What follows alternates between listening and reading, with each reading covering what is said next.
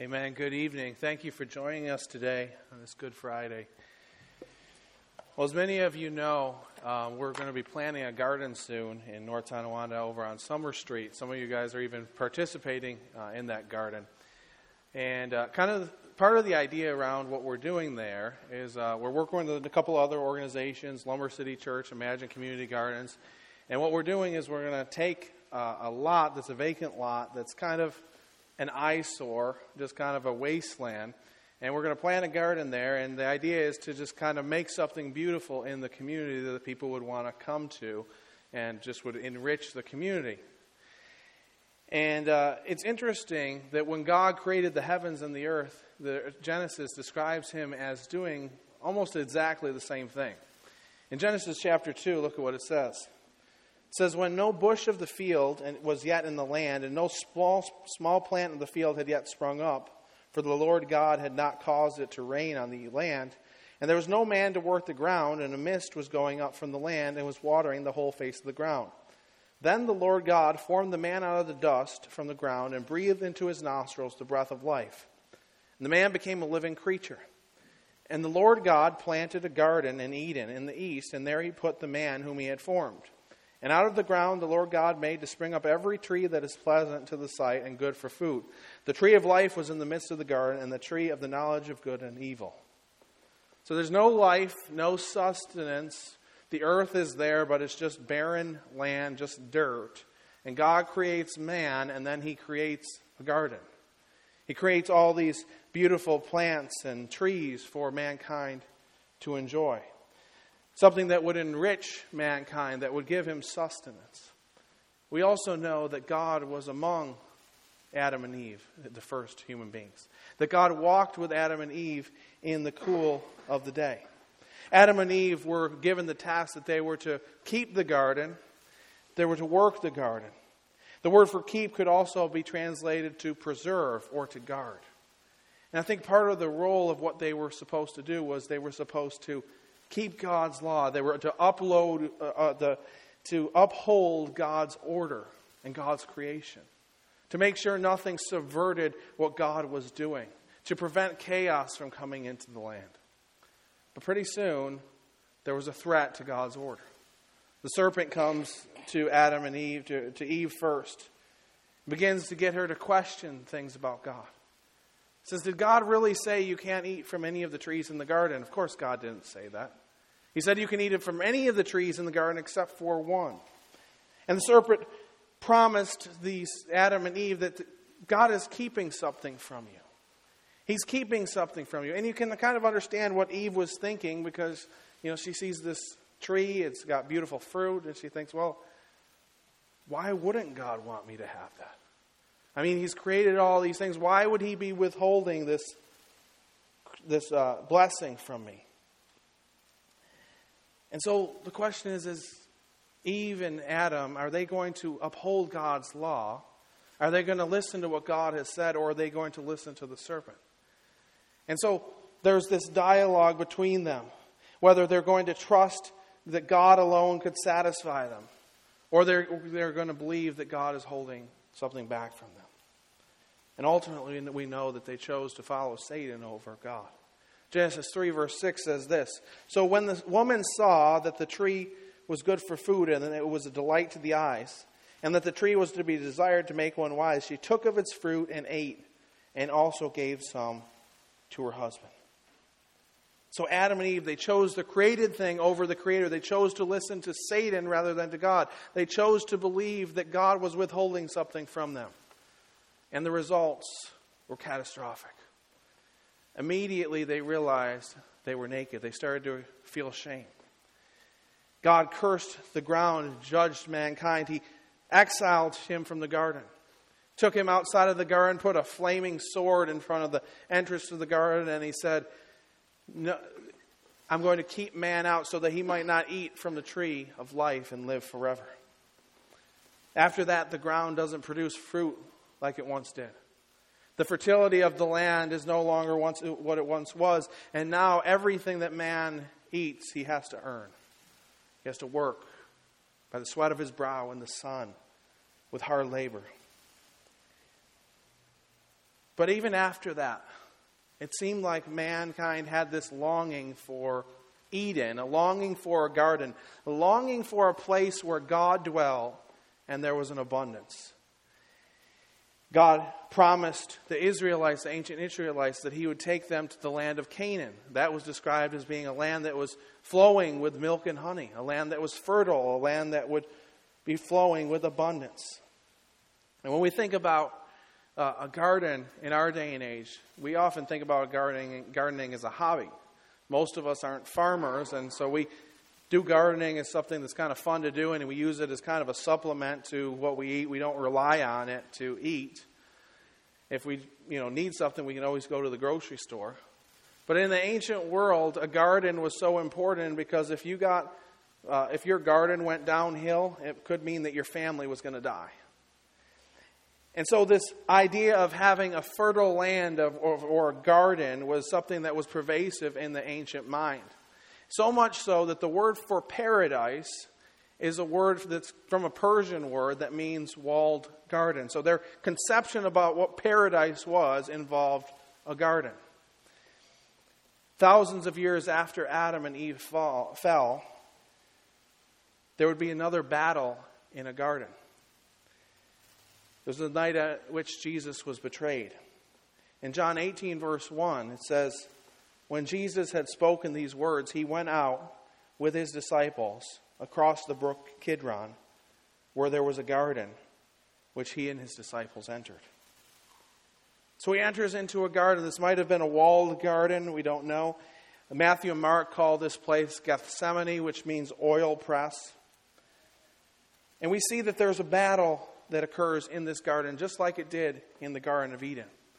If you have a Bible, if you turn to Matthew chapter 26, and we'll pick up what happens with Jesus in this garden.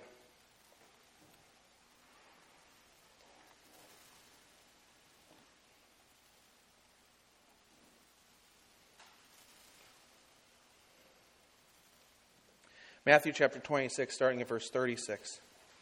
"Then Jesus went with them to a place called Gethsemane, and He said to His disciples, 'Sit here while I go over there and pray.'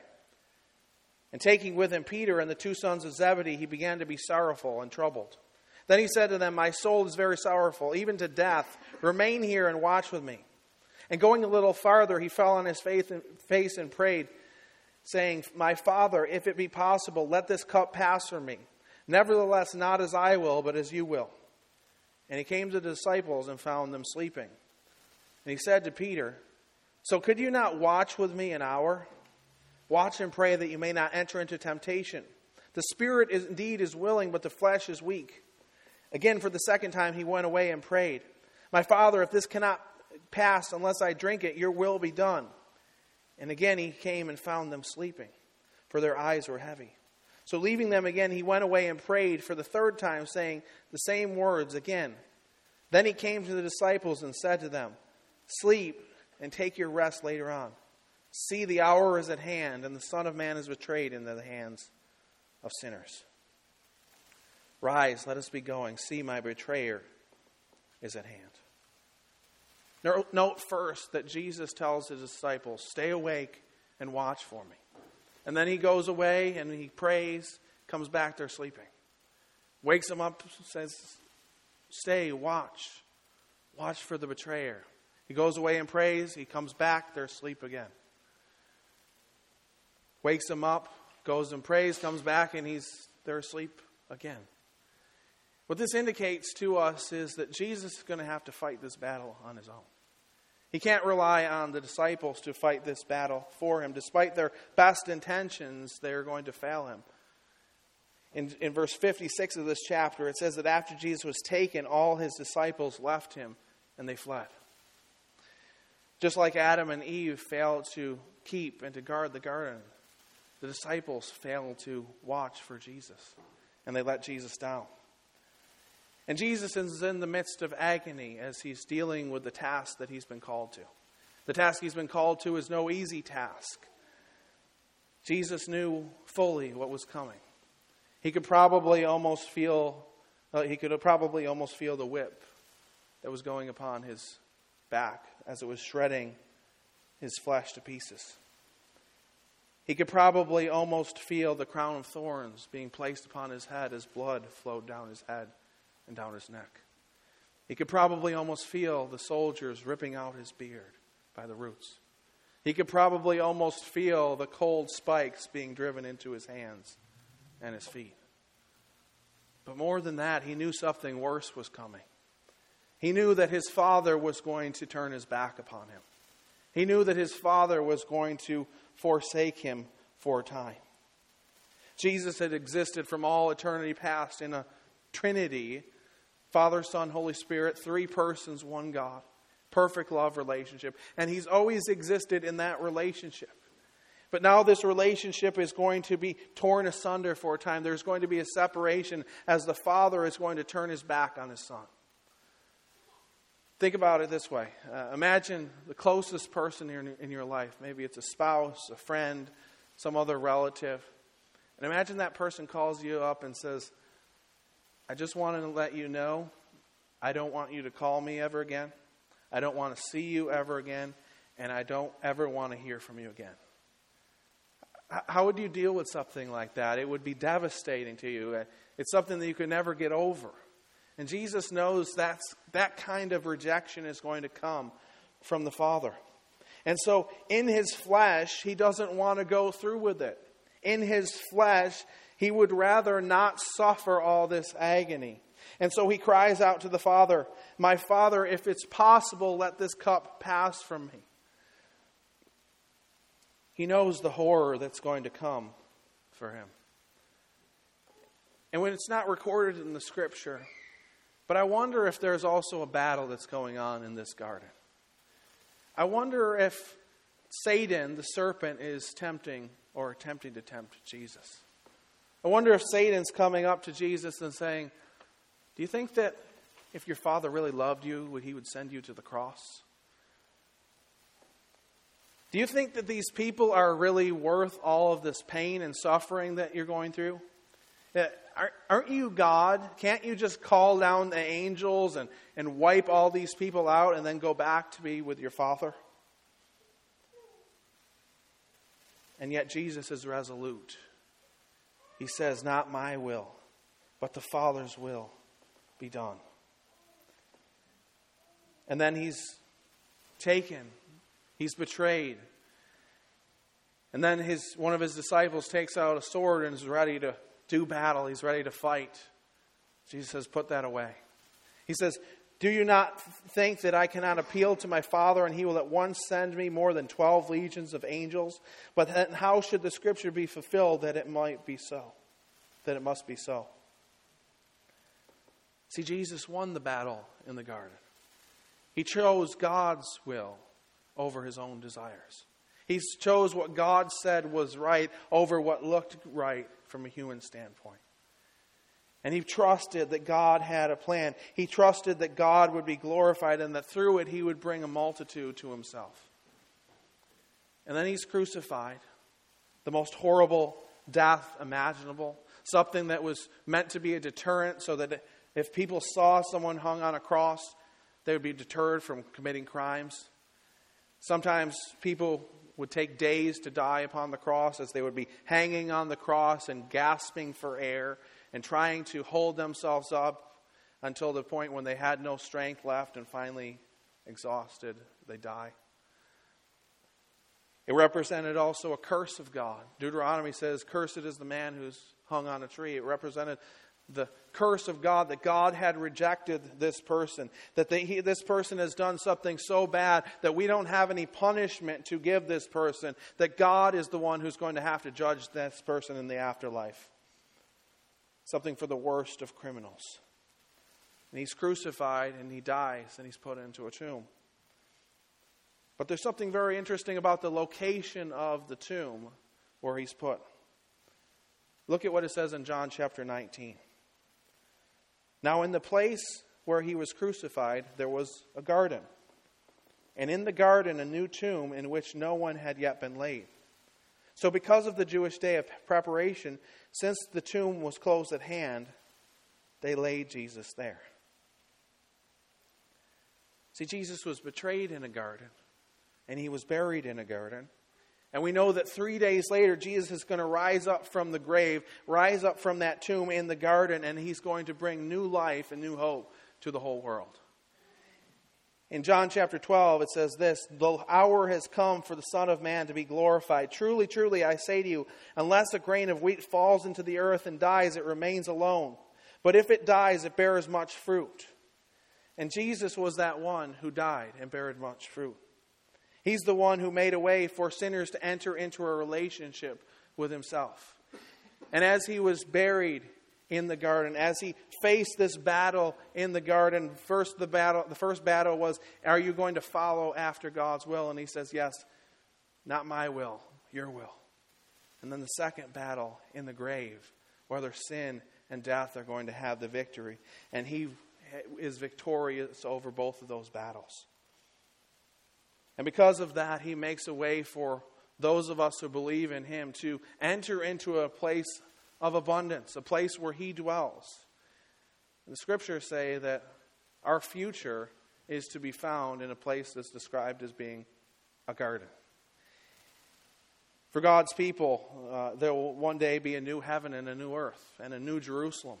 And in Revelation chapter 22, it's described as being a garden. It says, "Then the angel showed me the river of the water of life, bright as crystal, flowing from the throne of God and of the Lamb through the middle of the street of the city. Also on either side of the river, the tree of life with its 12 kinds of fruit, yielding its fruit each month. The leaves of the tree were for the healing of the nations." These verses are speaking of a return to Eden, a return to perfection, a return to paradise, a return to a place of abundance where God dwells. The point is, Jesus' victory in the garden gives us an opportunity to return to the garden. See, Adam and Eve failed to keep God's command. They failed to uphold God's order. They failed to protect God's garden. They failed to give him glory and to find their joy and delight in him. And they chose to follow after Satan and their own desires. And as a result of that, chaos started to take over. Their lives started to fall apart. They experienced shame and loneliness and pain, toil, judgment for their sins. Yet Jesus followed God's commands. He submitted to the will of the Father rather than follow his own desires. And because of that, he brings order to chaos. He makes abundance from wastelands. He makes makes gardens out of deserts. Maybe some of us are here, and maybe if we're honest with ourselves, we say, maybe my life feels a little bit like a wasteland. Or my life feels a little bit chaotic right now. The scriptures say that just like Adam and Eve fell in the garden, we've all fallen short of God's glory. Like Patrick read before, all have sinned and fallen short of the glory of God. Just like Adam and Eve's lives fell into chaos, when we sin, our lives fall into chaos. Because we've all fallen short of God's glory. We've all failed to honor God as we should. Think about it this way. So imagine I'm planting a garden. And I go to Home Depot or Lowe's or Walmart or wherever. And I get some soil, I get some mulch, and I get the most beautiful plants that you've ever seen in your life. These beautiful flowers.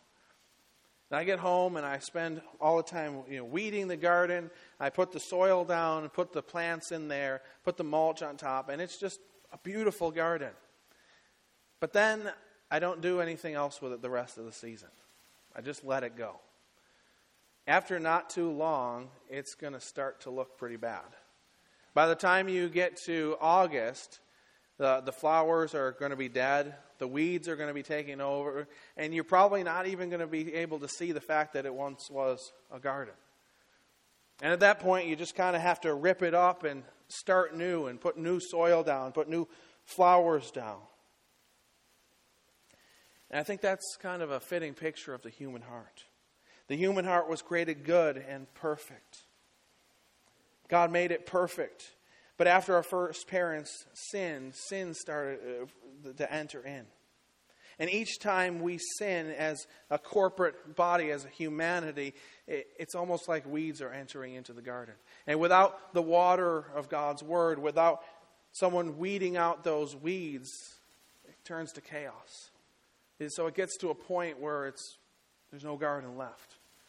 And the scriptures say that it gets so bad that in and of ourselves we're dead in our sins. That there's no hope apart from Christ. But the good news of the gospel is that Christ can rip out those things in our life. He can rip out our sins. He can rip out our brokenness. And He can put His Holy Spirit inside of us and give us hope. He can change us. He can make us new. He can create a garden out of the wasteland of our life. And it's all because of His victory in the garden.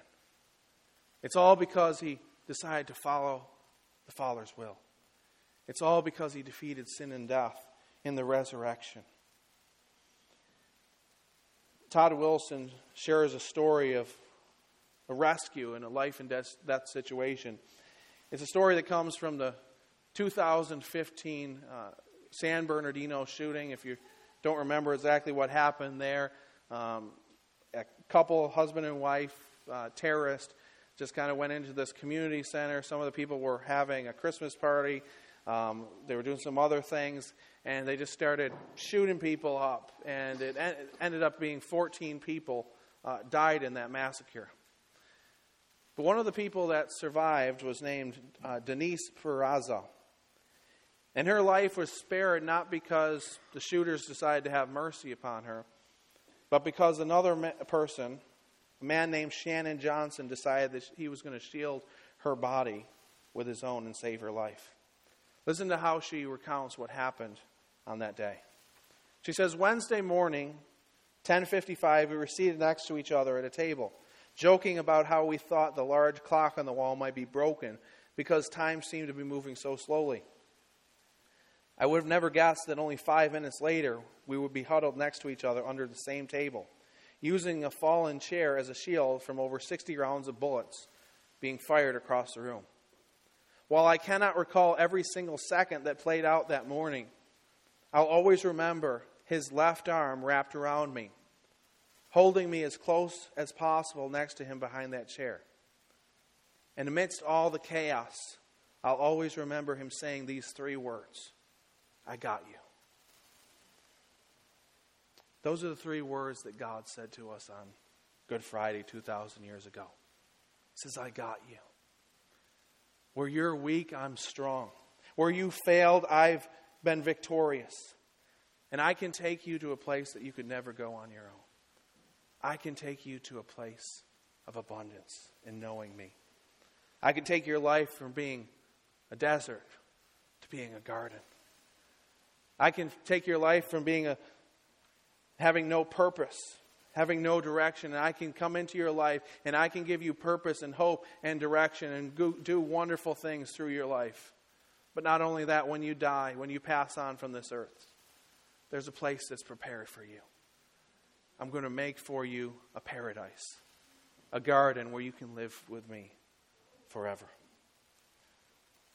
For us today, thousands of years later, some of us, maybe we never entered into a relationship with God, and maybe we feel like our life has been filled with chaos. And maybe this Easter is the time that you would turn from your sins and trust in Jesus. Trust in what He's done for you. Not in what we can do for Him, but in what He's done for us, and simply receiving that gift and allowing it to transform us. And if you'd like to enter into a relationship with Christ, myself or Patrick or Phil, we'd love to talk to you more about that. But others of us, maybe we're believers, but there's parts of our lives that we haven't allowed God to penetrate. And maybe those parts of our life are a little bit dead. But God can take any parts of our life that are dead, and He can make them new. He can bring victory to our lives. And that's all because of Good Friday. That He can take our wastelands, making them abundant. He can take our deserts and make them into a garden. It's all because of Good Friday. Because of His victory in the garden. Saying yes to the Father. Yes, I love them so much that I'm going to go and die for them. Despite what it's going to cost me, I'm going to the cross. And because of that and His victory, rising from the grave, we have the opportunity to know Him now and to live with Him forever. Let's pray. Lord, we thank you for the cross. We thank you for coming to the earth, even though it cost you so dearly.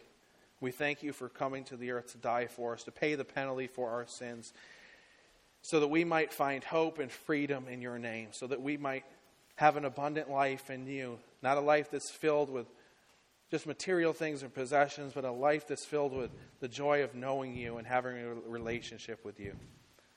Lord, I pray for anybody here who maybe doesn't know you. God, I pray that this Easter, this Good Friday, would be the day that they realize the beauty of what you've done for them. That they'd realize how much you love them.